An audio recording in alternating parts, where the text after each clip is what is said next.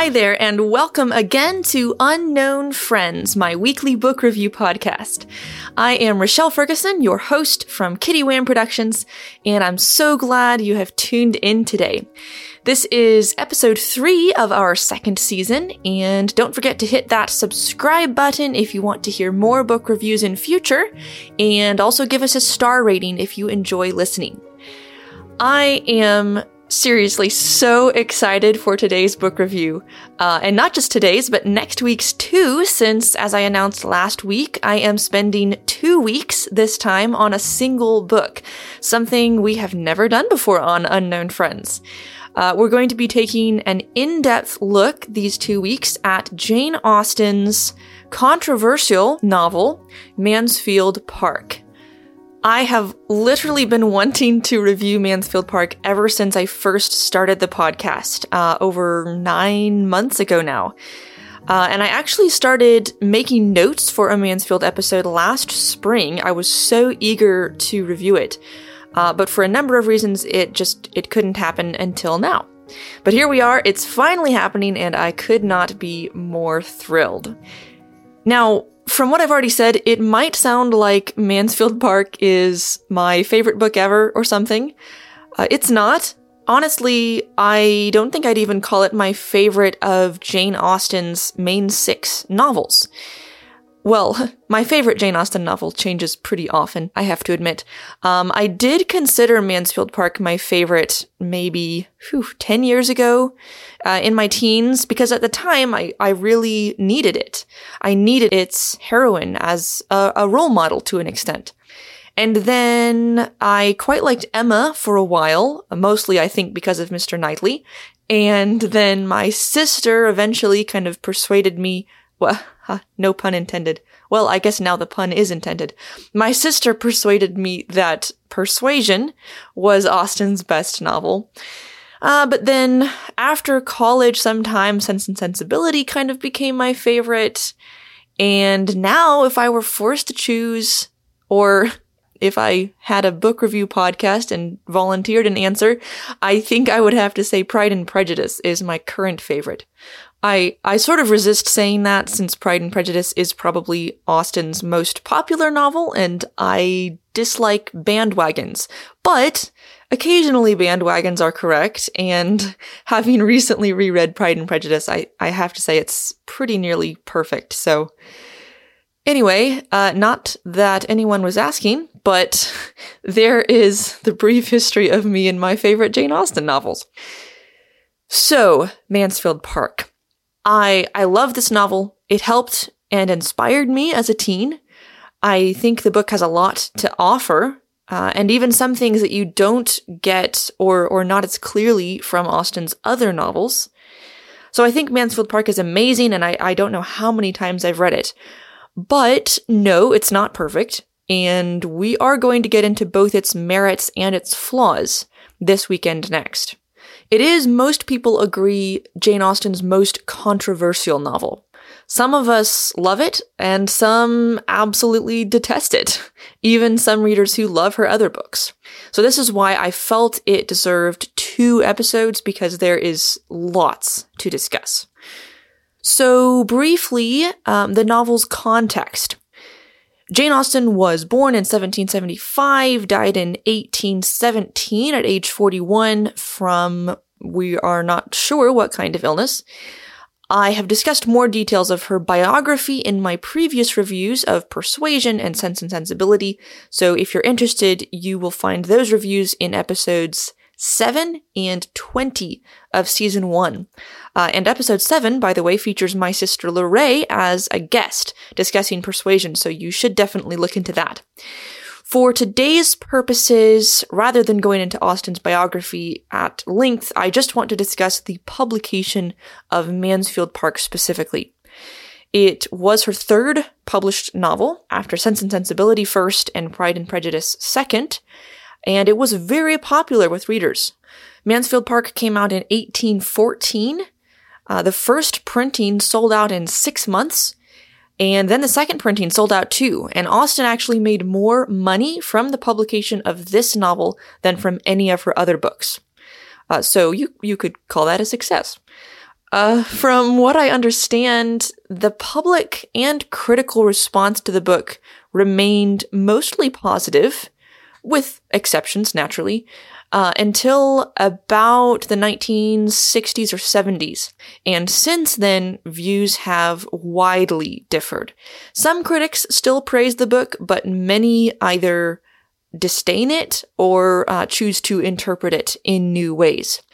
And I do not think it's coincidental that the shift in criticism happened around the 60s.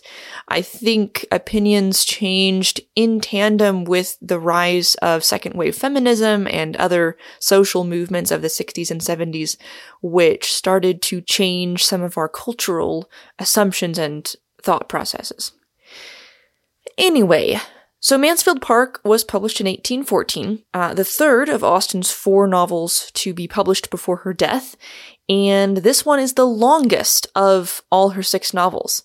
It has Emma beat by just a few thousand words. The heroine of Mansfield Park is Miss Fanny Price, and while most of the novel takes place once Fanny is a young woman, we do actually get to watch her grow up from childhood to adulthood over the book's first few chapters, whereas Austen's other 5 novels all begin with the heroine already grown up. So we get to observe Fanny's development over her teenage years. The book opens, though, introducing us to the family that owns the estate of Mansfield Park, the Bertram family, whose head, Sir Thomas Bertram, is a baronet, so quite a wealthy, respectable family. Lady Bertram, however, originally came from not quite so elegant a family, and her youngest sister, Frances, moved in the opposite direction when she married. Rather than a baronet, she married a poor, uneducated sailor.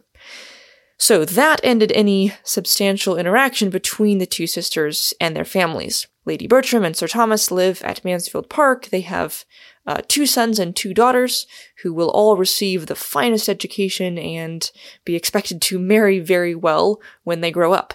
Whereas Frances Price lives in a little house in Portsmouth with her husband and almost too many children to feed. So, as the novel opens, the Bertram family has compassion on the Price family and decides to do something for the Price children.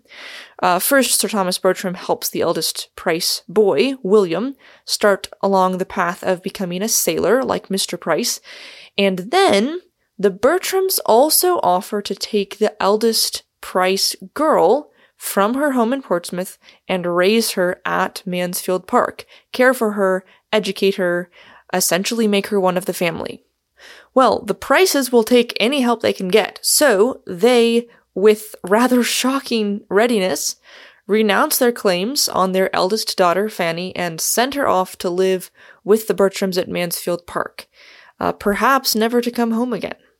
Fanny is just 10 years old at the time, and she is understandably frightened to leave home and intimidated by this great family she's joining. Her uncle is well-meaning but somewhat severe. Her aunt is also well-meaning, and she is gentle, but she is selfish and completely lazy.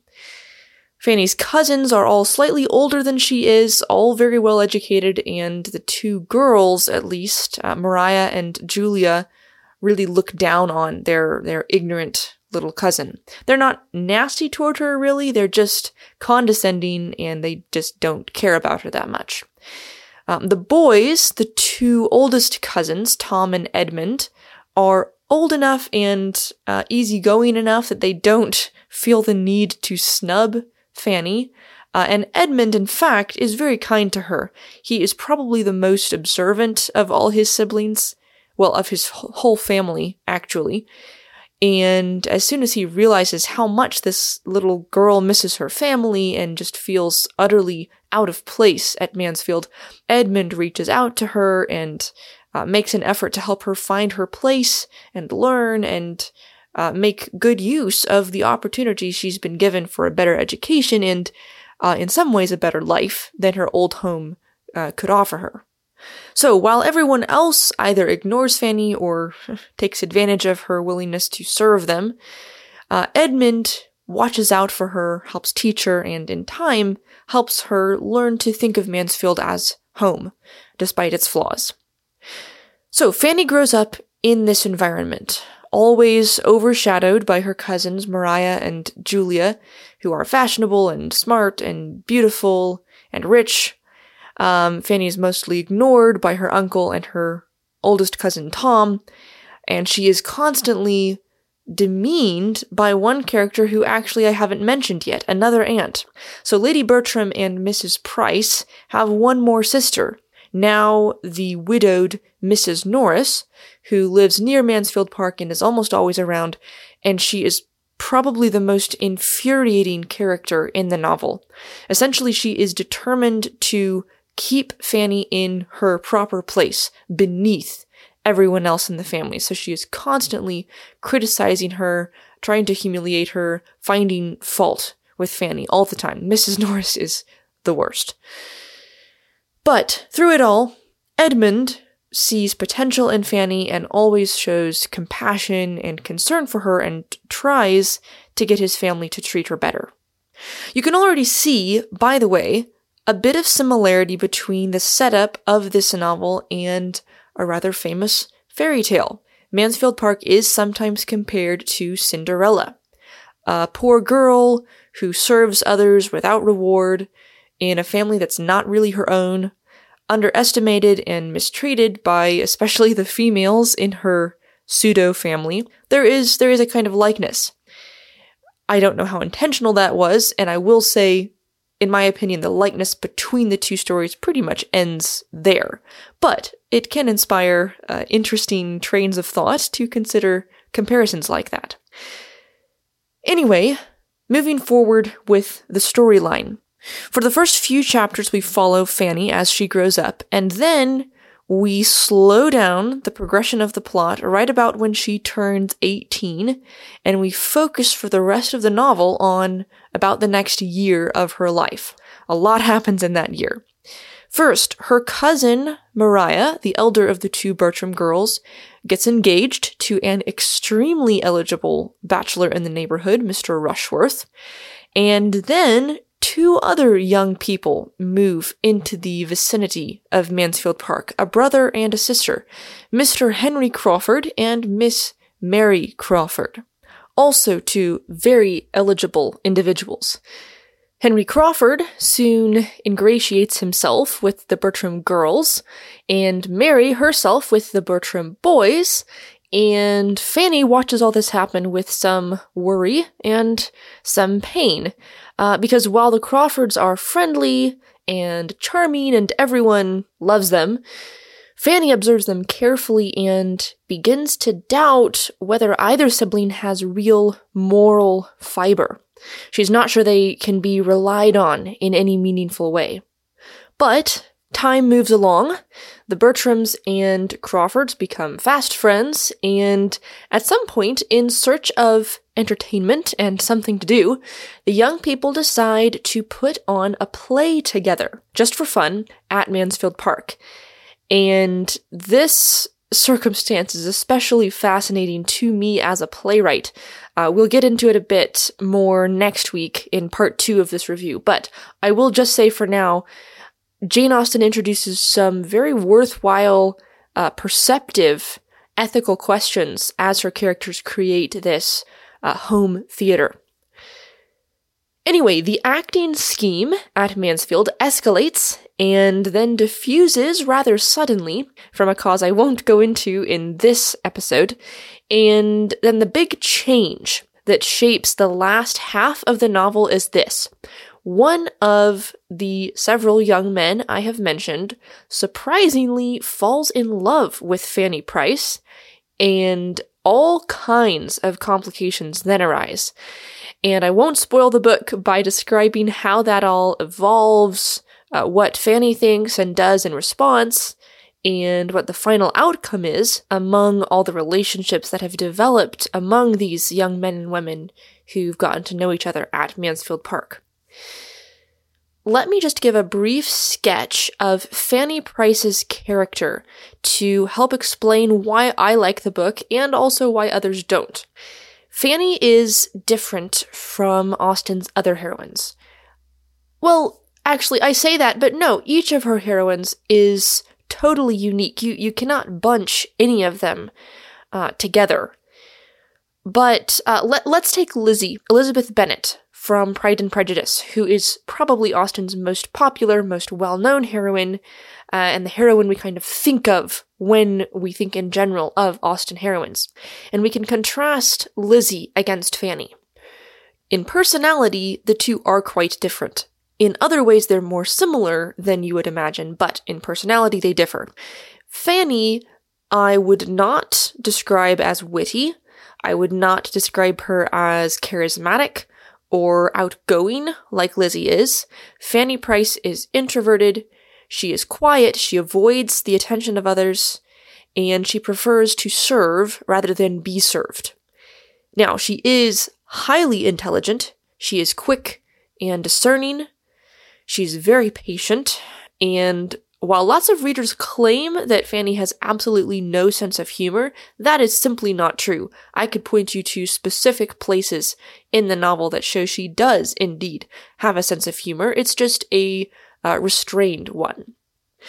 Now, we will discuss this more next week, but I just want to quote one line from the book, which I think sums up Fanny's character very well. She is trying to explain herself to Miss Mary Crawford late in the novel, and she's looking back over certain events earlier in the story, and Fanny makes this simple but true statement. I was quiet, but I was not blind.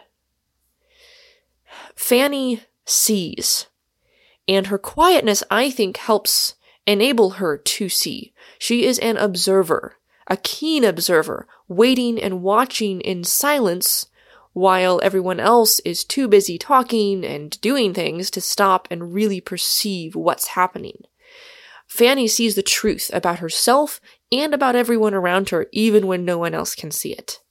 And I think I can say without exception that every other character in the book is blind to some extent, and most of them proclaim pretty loudly what they, in error, think they see, whereas Fanny is the only one who is not blind. Now, is Fanny perfect? No, none of Jane Austen heroines are perfect. They all change in the course of their stories. But whereas some require a real moral turn, a repentance, and change of mind, I'm thinking of Lizzie, Emma, and others. In contrast, some of her heroines simply need growth. They don't need to renounce some fatal fault, but they mature over the course of their stories. Their virtues deepen, and their flaws fade.